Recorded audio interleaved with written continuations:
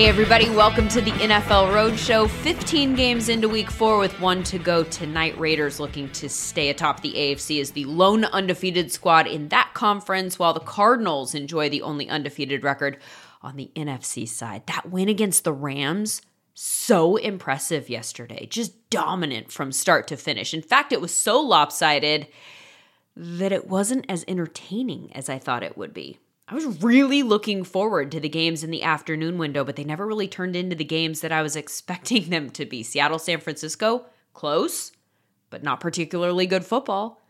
I think there were a few games that fell into that category yesterday, including both of the overtime games, frankly, games that I didn't necessarily feel like I needed to see more of, if you know what I mean. That Browns-Vikings game, 50-plus expected points, turning in a 21-point total instead. And while the Eagles did very well against the Chiefs defense, never really felt like they were going to win that game. So maybe it's me, but not my favorite week of the season so far. Still lots to talk about after it though, starting with that game in Foxborough, the most anticipated of all time. Had that Adele song in my head all night long. Very entertained by all the personal umbrella holders in the NBC broadcast. Also entertained with the game as a whole. So much so, in fact, that my daughter stayed up way later than she should have because I didn't want to miss anything while putting her to bed, so I didn't put her to bed. I forgot for a moment, apparently, that there's this thing called a pause button. Finally had to use it before the last drive because she was melting down. Then, after I put her to bed, I came back to the TV. The game's obviously over by this time. I'm not checking my phone, so I don't know the result. Force of habit, pick up the remote, turn the TV off instead of hitting the button to unpause it. I mean, there was a moment there, my TV goes black and I'm like, no, stopped my heart. Like, what did I just do? Now I'm going to have to pick the TV up in real time. The game's over. I'm going to miss the ending.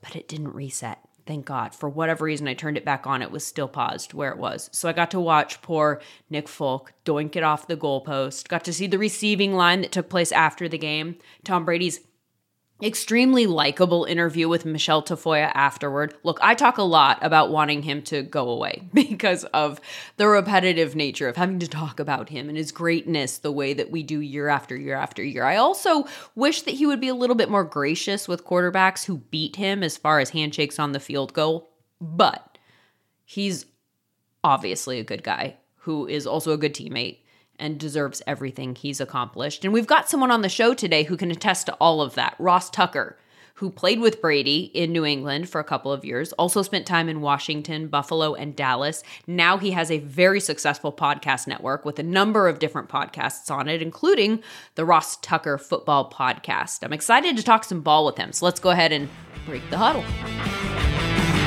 Hello, let's go! 2 on 2. Ready? Hey. Ross, good to see you. Thanks for doing this. Yeah, likewise, Lindsay. Thank you so much for having me. I've been seeing the NFL Roadshow. I've been seeing it on social media, and I think while I was on the road on Friday driving up to do a college game, I heard a great promo for this show. Yay! So I love it. You're everywhere. We will find you out there and make you listen to us. Yeah, well, it's a tough game now because everyone has a podcast. You who have the Russ Tucker podcast, you've been doing this for a long time. I'm jealous, able to build up that audience like back in the day when, there were fewer. It's so funny because, I've got 5 of them, the Fantasy Feast, Even Money, and then I do the Ross Tucker Football Podcast every day. But it's honestly dumb luck. I retired in 2008, started writing for Sports Illustrated. ESPN said they would pay me more money to write for them. I was like, cool. Let's do it. Money's and good. They said, do you want to host our podcast? And I was like, absolutely. I would love to host your podcast. Literally had never even heard of a podcast. What is that? It was like I didn't even have an iPhone. It was like 2009, 2010. I just knew that ESPN was going to pay me pretty decent to talk football every day from my house. I was like, I could use the same equipment I had for Sirius XM. I was like, perfect, let's do it. So I did that for 3 years. And then we started to get advertisers, which was great. And the advertising agencies were like, man, Ross, your guys' show, after Colin Cowherd, you guys get like the second best results for us. I was like, oh, really? That's interesting. And then you shouldn't have told me that. Exactly. And then they told me the price of that spot just went up. Yeah, exactly. Well, it's funny because then they told me like what the rates were. I was like, what? So I thought, well, I know what they're paying me, and I know what they're paying the other guy and the producer. So I think 2012, maybe after 3 years there. So literally, this is funny, and this actually ties into. I'm going to tie a Tom Brady story into this. Are you ready? I love this. Yes. Okay. So it probably was 2011 or 2012, my second or third year doing the ESPN podcast. And so back then, it was the only mechanism for any international fans to follow the NFL. Like, they don't have sports talk radio. They don't have like anything over this. So there was a huge international audience and a growing national audience, right? So Neil Reynolds, who does a lot of stuff for Sky Sports over in the UK, he knew I was coming over to broadcast the Rams and Patriots from London, from Wembley. Okay. And he said, hey, we have this like big kickoff thing. Do you want to MC it with me? I was like, all right, tell me more about it. And he's like, well, it's Trafalgar Square. And last year we got 40,000 people. I was like, 40,000 people. And he said it's like the equivalent, I guess, of London's Times Square. And he's like, I listen to you. I think you'd be great if you help me, co-host. I was like, done. Let's do it. So what's crazy about it is, so first of all, I'm like on this stage in Trafalgar Square. There's like 30,000 people out there. I'm like, this is like, it's the coolest I've probably ever felt. Totally. So then the two things that are really interesting about it. Number one, our first sponsor it's called the Football Today podcast, ESPN Football Today podcast. Our first sponsor was State Farm. And I just couldn't believe we actually had a sponsor. And I was like, do we get extra money like every time we say State Farm? Like, how does this work? Whoa. Yeah, we didn't. Oh, okay. I was like, if this is going in that direction, I'm going to start saying so many things. No, we didn't, but I made a joke of it. And so like, I would be like in the middle of a sentence and I'd be like, and that's why Justin Fields had a good day. State Farm, State Farm, State Farm, State Farm, State Farm, State Farm. Just kind of like every once in a while I would just throw it out there. Yep. So I'm on stage at Trafalgar Square, right? There's at least 20 people in the audience that have huge State Farm signs. What? Huge. And Lindsay, there is no State Farm in the UK. Doesn't exist. They don't even know what it is. That was like their way in a huge crowd. That was their way of being like, hey, dude, like, I'm a fan. Like, I listen. That was their way of being like, telling me they like me and they like the show by holding a huge State Farm. It was amazing. My wife was like, are they that into State Farm? I'm like, no, that's kind of like my funny thing. So that's number one. Just really big fans of insurance. Yeah, huge insurance fans over there in the UK. Huge. State Farm. All right. So here's the next thing. I think this must have been Gronk's second year. So whatever that was, I think it was Gronk's second year, maybe third. So the Rams come and we interview Jeff Fisher and whoever their quarterback, I can't remember, but we interview like 7 or 8 guys. And then the Patriots come later. And this is the way Brady is. Like, this is how much. And by the way, the Rams stunk. Okay. They were not good. This is the old Rams. The same Rams. This is the year the Patriots either went to the Super Bowl and lost, or maybe the year after. The Patriots get there. It's Mr. Kraft. It's Belichick. It's Gronk. Can't remember who else. Slater, maybe. Definitely Tom. And Tom's like, walks over to me. He's like, what did the Rams say? And I was like, I don't know. They just said the normal BS, just excited to be here, going to play our we best. Love you. Yeah, and he's like, did they seem ready? Like, did they seem like? Oh my God. This is like literally, Lindsay. Okay, that's why people are like, well, what was he like this week? He was just laser focused. He has such an ability. Like, he got to this event, and we were about to interview him. And all he wanted to know from me, he literally walked over to me.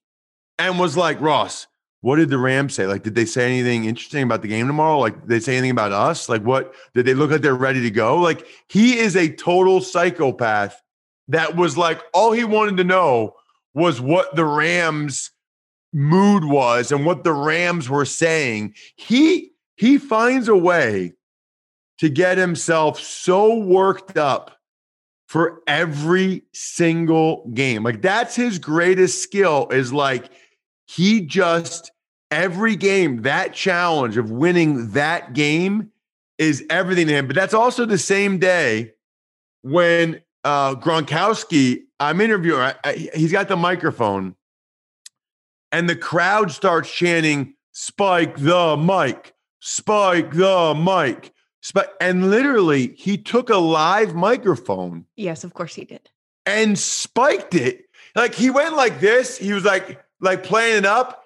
And I thought he was actually joking and wasn't going to actually do it. No. Lindsay, he spiked it as hard as he could. And Mr. Kraft and Belichick looked at him like, what a moron this guy is. Like, you don't just spike a live microphone. Now, for some reason, it didn't like shatter in pieces. I don't know why not. Maybe it was like stage was like soft or something, but I just remember thinking, this guy is a total moron meathead. I love him. Who spikes a microphone as hard as they can? Oh my gosh, that's amazing. And the audio person who has to take the microphone home, it isn't even like mad about it. He's like got it framed somewhere in his house. Like, this is the mic, or he's just a football fan in London who doesn't. Yeah, so you got Brady, who's like totally dialed in for the game and totally locked in, and Gronkowski just spiking microphones. I mean, it was just it was fun. And then the next day they killed the Rams. And when Gronkowski scored a touchdown, he did like he walked like the guards outside. You know, the guards that do that walk. I don't even know what they're called. That. Yep. But he did that. That was like his touchdown celebration. It was kind of awesome, actually. So Brady last night, this whole thing, having played, you obviously played for the Patriots in 05-06. So you've played for Belichick and you have played with Brady. What was your investment level watching this game? Did you feel like you wanted the Patriots to win that one? Did you want Brady to go back and get the dub? Like, how were you the fan, you the person who knows the people, where were you leaning?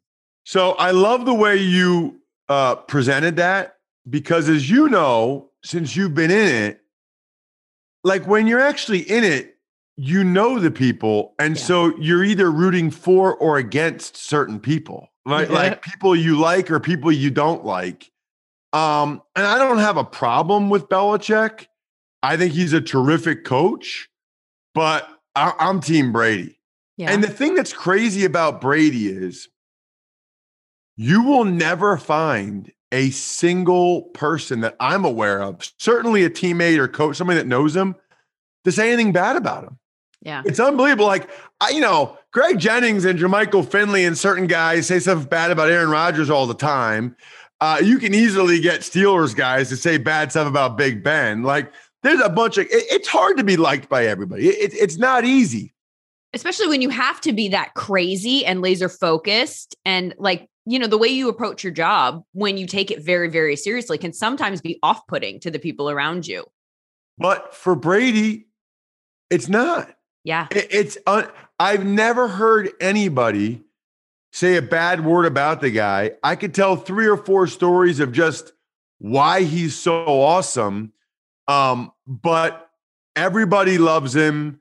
And, I guess I'm a player guy, not a coach guy, right? So from my standpoint, they both are a big reason for all the success in New England, clearly.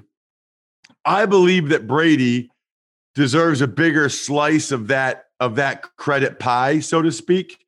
A, because he's the guy on the field, but B, like, let's talk sample sizes. I mean, Brady has 1 year without him and he won the Super Bowl. I think Belichick has maybe 9 years now, or at least 8, where Brady was not his starting quarterback and he's made the playoffs one time. I kind of throw out the beginning of his career, though. Like Pete Carroll, beginning of his career, with the Jets and the Patriots. Not so good. Kind of figured it out. Like it took a minute, and Sometimes coaches get a minute and players don't. Yeah. We'll see that though, because, they didn't make the playoffs last year. They're probably not going to happen for them this year. I do like Mac Jones a lot, and I do think the Patriots are going to get better. I guess I don't know how long Belichick's going to coach, see if he can turn it around. But anyway, the point is, and in fairness to Belichick, he's not like the most likable guy. He was fine to me, but he's like 100% negative reinforcement. Like the morning meeting is showing the 5 worst plays from the game the day before or the practice the day before.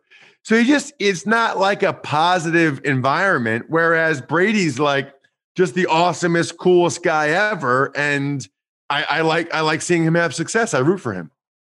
Did you think at all? Because I thought going in that the Patriots might actually have an advantage with a roster that clearly was not as talented as the Bucs, in that when Brady dropped back, every single time when he has all the plays at his disposal and he can check into anything he wants to, Belichick has the advantage of knowing where he's likely to go, right? Whereas I don't know that Brady has that same advantage of anticipating everything that the Patriots are going to do. Am I wrong about that?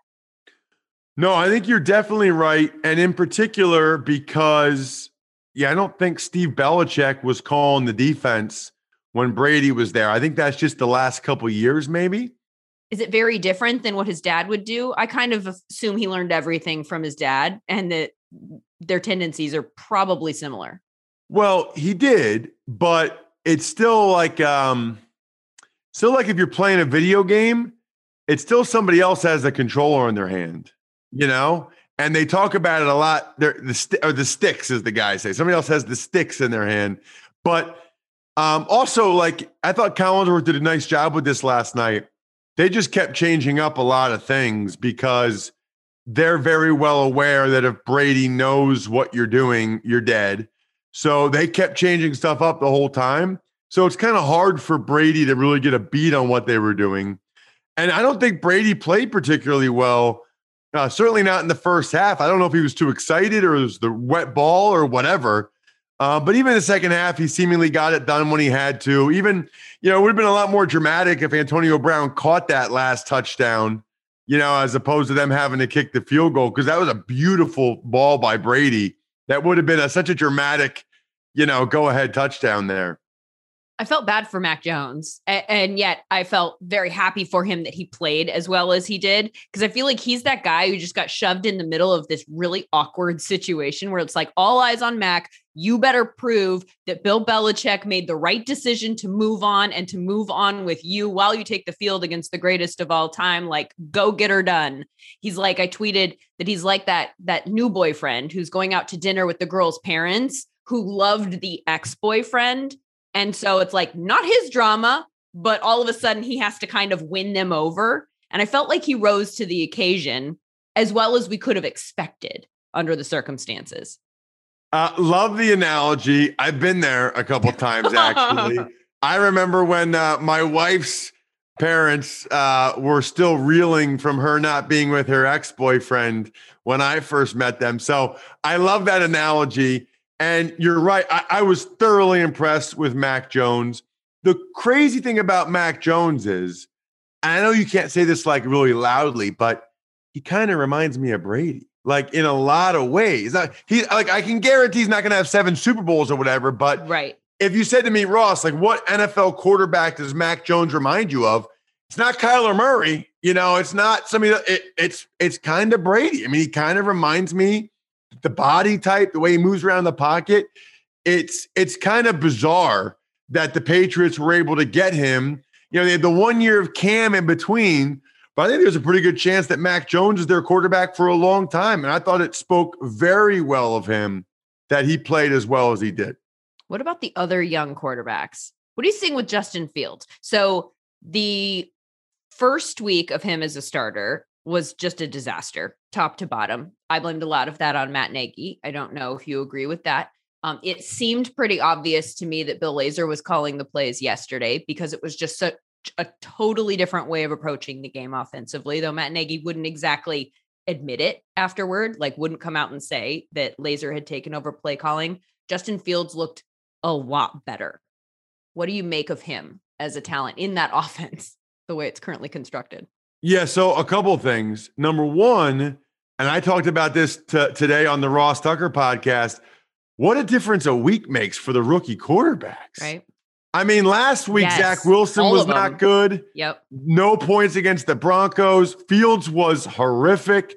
Mac Jones had 3 picks against the Saints. 1 week later, all those guys played much better. So that's number one. Number two, the one thing, and I know you know this, but the one thing that I will caution people, okay? I know for a fact multiple times where a team says so-and-so's calling the plays and they're not.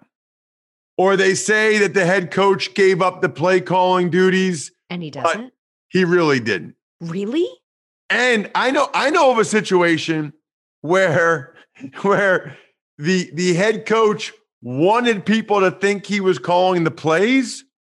So before every offensive play, he would hold the thing up to his mouth like this and blah, blah. He wasn't saying anything. No. Yes. How does that? Somebody else was calling the plays. Time out. And I want to get back to what we're actually talking about, but that's too good of a sidebar. How does that not get out? How are not all of the assistant coaches or people that are standing on the sideline looking at him not talk to anybody but pretend like he's talking to somebody, not tell somebody who can scream it to the world? Well, so it's a good question. I think number one is, I guess part of me wonders how many of them know. Like, I didn't know these things till after the fact when I've seen these coaches and I've talked to them and they're like, yeah, when so-and-so, it was really me, then they tell me after the fact. But even like, I know recent examples of, a coach gave up play calling or took it over, but they really didn't even change it. They just did that to appease the media. So I think my point about that is, I think we get caught up in that. It's a really good talking point. It's a really good thing to discuss. But I also think it's a little bit overrated because ultimately, let's say it's Laser, let's say it's Nagy, doesn't really matter, right? Like, if the Bears lose and aren't playing well, Nagy's gone, whether he's calling plays or not. If the Bears win and Fields is playing well, Nagy's going to stay, whether he's calling the play or Laser's calling the plays.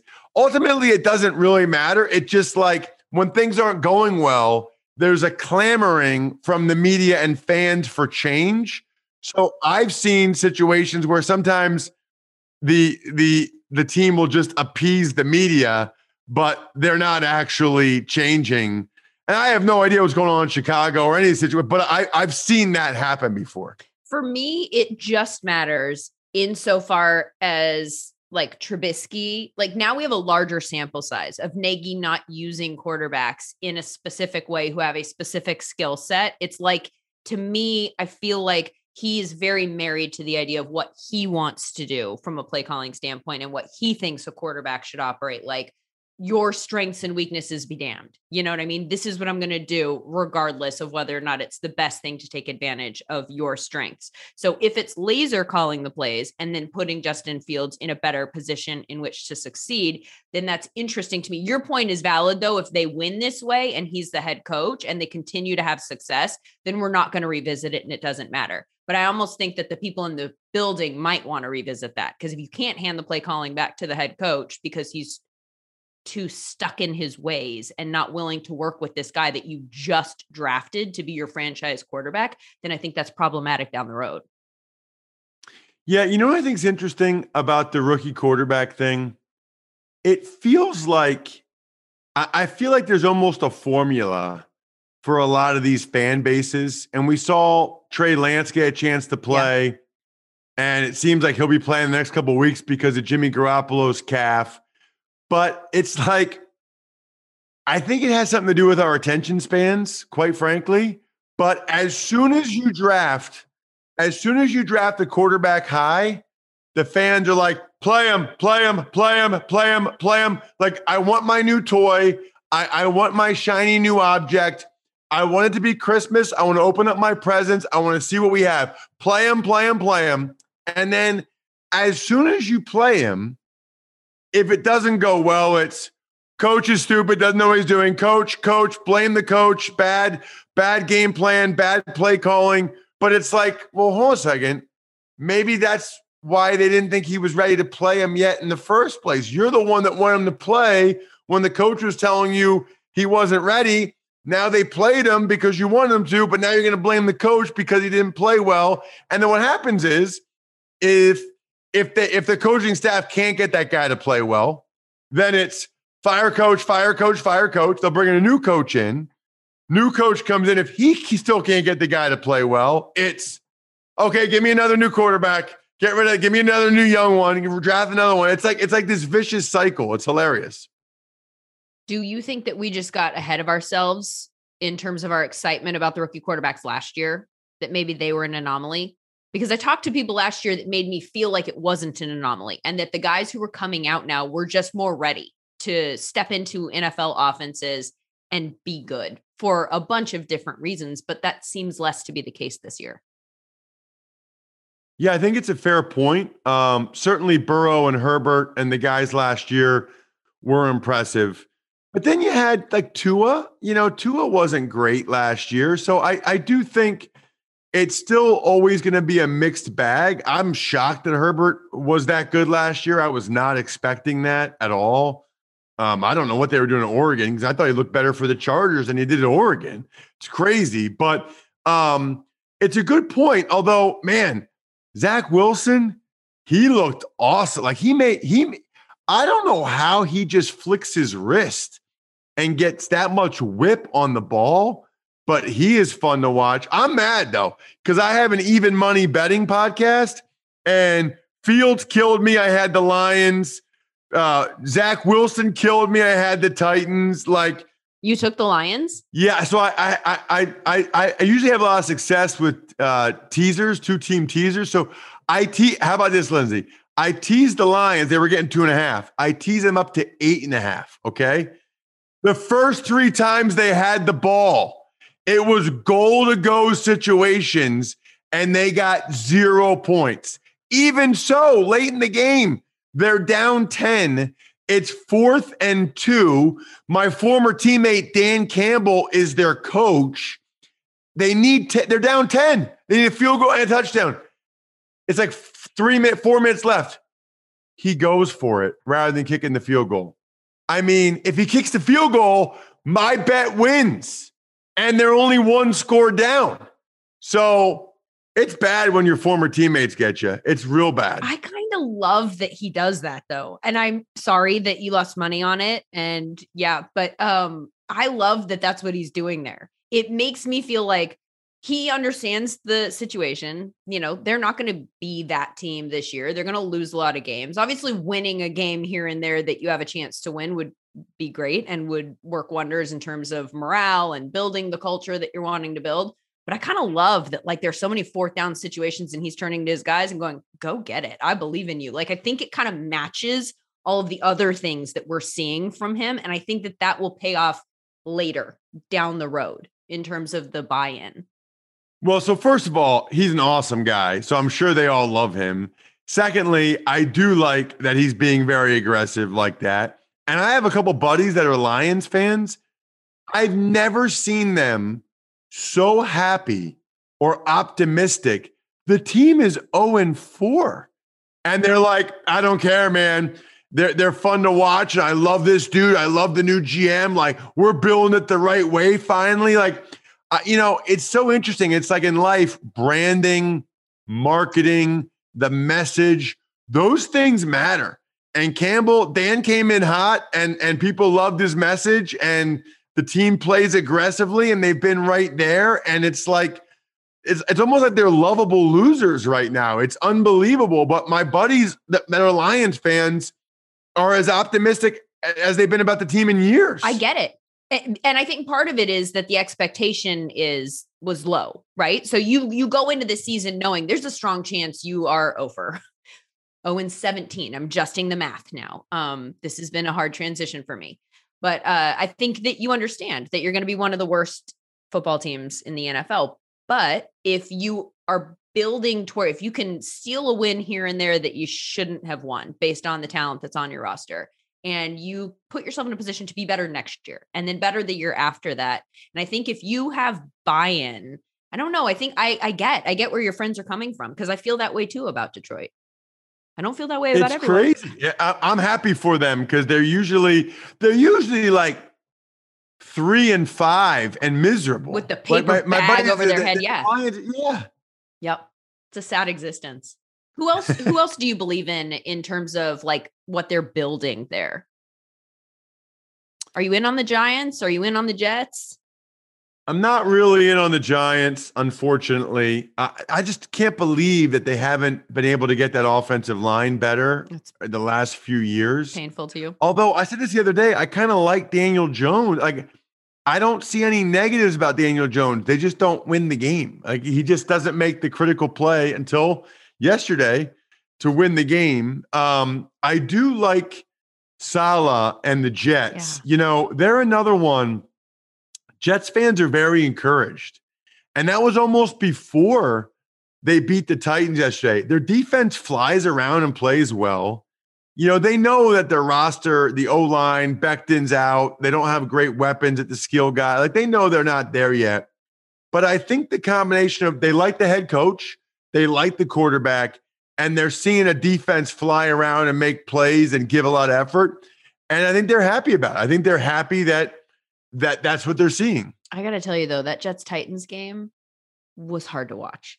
And when that kick did not go through the uprights and the Jets won the game, I was like, man, if there ever was a game that it felt like someone lost as opposed to someone winning, this was like a game of hot potato. Like, which one of us can suck less is how I felt watching that game.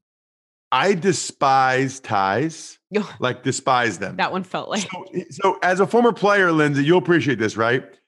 If I'm watching a high school, college, NFL game, whatever it is, unless I've given out like a pick on the Even Money podcast, I'm like, I always root for the kicker to make it. I always root for the kicker, because I don't want that. That guy's going to fly home. Like, that guy's probably married with 2 kids. Like, I don't want that on his head. I know what it was like when I thought I cost us a game one time when I was playing for the Cowboys. I didn't sleep all night. I was 23. I called my parents 3 times, my girlfriend 3 times. Like, I didn't sleep all night. I would like watch the news to see if they were saying bad. Like, I know what it's like to feel like. Why do we do that? That's such a human thing to be like, oh, what kind of trash are they talking about me? I need to consume it. Yeah. all. How terrible are they? How much are they blaming me? Did they notice how bad I was? Yeah. It's very difficult when you're that age, especially. So I always root for kickers to make it, because I don't want them to have to walk into that locker room after they just let down 100 people in that locker room. But I despise ties so much, because it makes it hard for me to remember what the team's record is the rest of the year. And it's annoying to be like, they're 2-1-1, I think, or they're 1. I rooted for him to miss it. I wanted Randy Bullock to miss the kick. For my personal scorekeeping for the rest of the season, I hate ties that much. They annoy me. So I was happy he missed the kick. On the other end of the spectrum, are you surprised that the Cardinals are the lone undefeated at this point, looking the way that they do? So, yes and yes. I take that back. The Raiders and the Chargers still have to play. So, of the teams that played yesterday. Understood. Okay. Cleaning that up. Lone undefeated in the NFC. Right. So I am. Now, I'm not surprised that they beat the Rams the way they did. I picked them to beat the Rams. So here's the deal. I just could tell the Rams were ready for a letdown. You know, they had just beaten the Bucs at home. Everybody's telling them how great they were. All the Hollywood people, the TV people were at the game. You know, Mike Tyson, and I see Sudeikis and all these people. I just felt like if the Rams are ever going to have a letdown, this is going to be their letdown game. This is going to be it. And the Cardinals, Kyler Murray, I mean, I need to look up Kyler Murray's high school football highlights. I cannot even imagine what playing high school football. Like, high school football was fun for me. Like, I was one of the bigger guys. I would knock people down. Like, it was great. But can you imagine what high school football was like for Kyler Murray? Like, Nobody, they can't even touch him in the NFL. What was it like in high school? From now on, if I get sad, I'm just going to watch Kyler Murray's high school highlights and it'll make me feel better. That's amazing. And then when he throws to Rondell Moore, it really does look like you're playing a video game and you've managed to make Kyler Murray 2 characters. It's a great point. And the thing that's crazy is I know he's not the fastest guy in NFL history, but you will not convince me that his feet don't move the fastest. Speed is like, what do they say? Stride length times stride frequency, okay? So he's not the fastest because I don't know how much ground he's covering. Right. But I am convinced, Lindsay, nobody's feet have ever moved that fast as Kyler Murray. Like when he starts running, it's like it is crazy. But yet his upper body is so calm. He's like the road runner, like where the feet just speed up in place.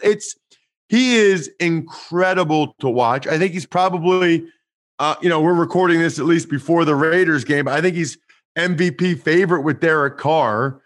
And the Cardinals needed this. I mean, there's a reason why they got A.J. Green and J.J. Watt and Rodney Hudson. The GM and head coach know they're on the hot seat. They know they need to produce this year, and they're off to a great start.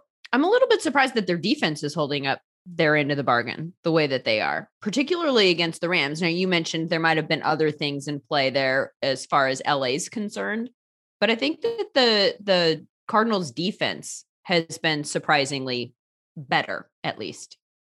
I would agree. And it's not like it's been J.J. Watt necessarily dominating. And everybody was concerned about them on the back end. But Chandler Jones is a really good player. Isaiah Simmons has made a huge leap from rookie year last year to this year. Zaven Collins is a stud. And the secondary, Jalen Thompson was making plays yesterday. We know about Budda Baker. Byron Murphy's made plays every game. They've got guys that have just done a nice job on the back end of making plays that people were skeptical of. What happened with the Browns in that game? I expected the game to be more high scoring. Their defense is insane, right? Do you see anything with Baker that played terrible? Yeah. So is it just an off game for him? I know I heard somebody say they think maybe he's hurt. He played awful. I mean, I don't know if something's bothering him, but he missed a bunch of open throws. They are very fortunate that their defense played so well. Yeah. I was stunned. I thought that would be a shootout. The way Kirk Cousins was playing, and the Vikings go right down the first drive. They march, they get a touchdown. It was like an 80-yard drive to Jefferson. I thought, okay, here we go. Nothing after that. Yeah. Nothing. The Browns defense, there's another one where Jeremiah Owusu-Koramoah, the rookie from Notre Dame, I just call him JOK because I'm not. Yeah, I love that. That's such a better way to say it. And it's a cool nickname, JOK. So anyway, he's playing awesome. They had a bunch of guys out yesterday. Newsome didn't play. Ronnie Harrison didn't play, and they still played very, very well. But Baker missed Odell a couple times. He did not play well. So I always say, though, it's a really good sign for a team when you don't play well and you still win, or your quarterback has a really bad game and you still win. Again, on the road against a pretty decent team in the Vikings. That's a really good point. So they're 3-1. I think that they're a team that's going to be in it till the end, but I was a little bit concerned about the fact that the offense couldn't move the ball and that Baker looked the way that he did. Another team that I cannot figure out this year is the Seattle Seahawks. So Seattle, for the first game and a half, I thought they were maybe the best team in the NFL. Just looked so dominant. And then it kind of falls apart a little bit for a little while. And then in that game yesterday, their first 5 drives, they accounted for -6 yards. And they won the game against a good team. And I can't figure it out. I mean, is it just that they have Russell Wilson who can, make a big play here and there and you're always in it? I don't really know what's going on with them. The first game against the Colts, their defense looked awesome. Hasn't really looked that great since then. I mean, I know they didn't give up that many points to the Niners, but that's because Garoppolo threw a terrible pick. Then he got hurt. Then Trey Lance is another one that just does not look like he's ready to play yet. And it makes sense. He played 1 year of FCS football, didn't play at all last year. So it would almost be weird if Trey Lance was ready to go. Like if Trey Lance is like killing it in the NFL right now, I'd be like, man, maybe the NFL is not as hard as we thought it was. So that makes sense to me. The Seahawks, every other game, the offense was lights out in the first half and did nothing in the second half. This game, as you referenced, was the exact opposite. I don't have an explanation for it. To be honest with you, they don't either. I mean, if they did, they would have fixed it by now. They did get the running game going with Alex Collins a little bit. Russell had his typical ridiculous play where it looked like he was going to get sacked, and all of a sudden he makes a touchdown pass. But that was a huge win for them. I mean, with the Rams and the Cardinals, the Seahawks needed that win. That was a huge swing game for both the Niners and the Seahawks. You know, if the Niners get to 3-1, then you're like, okay. But now they're 2-2 and Garoppolo's out for a little bit. We don't know how long. Meanwhile, if the Seahawks fell to 1-3, looking up at the undefeated Cardinals, the 3-1 Rams, that wouldn't be real good either. So to keep those teams in the mix or keep the Seahawks in the mix, they needed that win desperately. Who do you think is the best team in the NFL right now? Most complete, trust the most. I mean, you know, Chiefs are going to be in it till the end, but the defense is just a disaster. I have so many concerns right about now. Right now, I would say Arizona and Buffalo. Now, I don't think it'll be Arizona and Buffalo in the Super Bowl, but I mean, the Bills are murdering teams. Yeah. You know, their offense is awesome. Their defense is much better with these young guys, Rousseau and Epinesa on the D-line getting after people. I know it was the Texans and Davis Mills, blah, blah, blah. 40-0 in an NFL game is really hard to do. And the Cardinals win was very impressive. I guess I'm impressed by sort of the resiliency of the Cardinals. Even after that kick 6 against the Jags, and the Jags came out in the next drive, ran it right down their throat. Cardinals just kept playing, and they've won a bunch of games now by double digits. So I think right now, and that's not who I'll tell you right now, Lindsay, I don't think it'll be a Bills-Cardinals Super Bowl. But right now, I'm going to say that those are the two best teams. You could go out on a limb and call your shot. I mean, this is your chance. You know what? You would be the greatness. One. You would be the I'm gonna go do that on Twitter. As soon as we're done, I'm gonna post on Twitter, calling it right now, Bills Cardinals Super Bowl. If it happens, I'm the genius of all time. Yep. If it doesn't, nobody will remember. Nobody. It's not like Cold Takes will dig that up. Like whatever. Everybody's making Super Bowl predictions. So many people are wrong. Whatever. Go for it. Can't lose. Ross Tucker, thank you so much. My pleasure. Thank you so much for having me, Lindsay.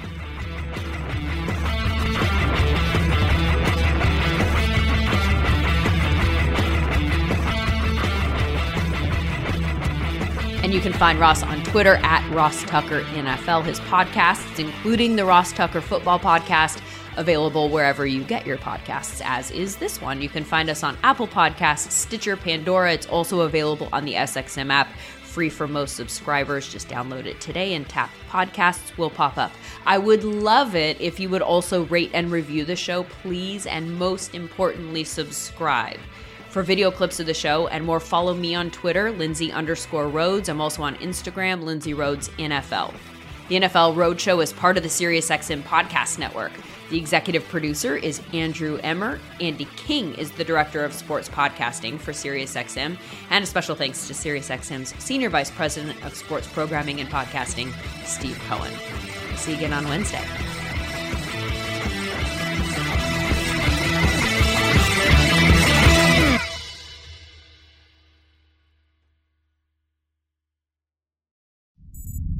SiriusXM Podcasts.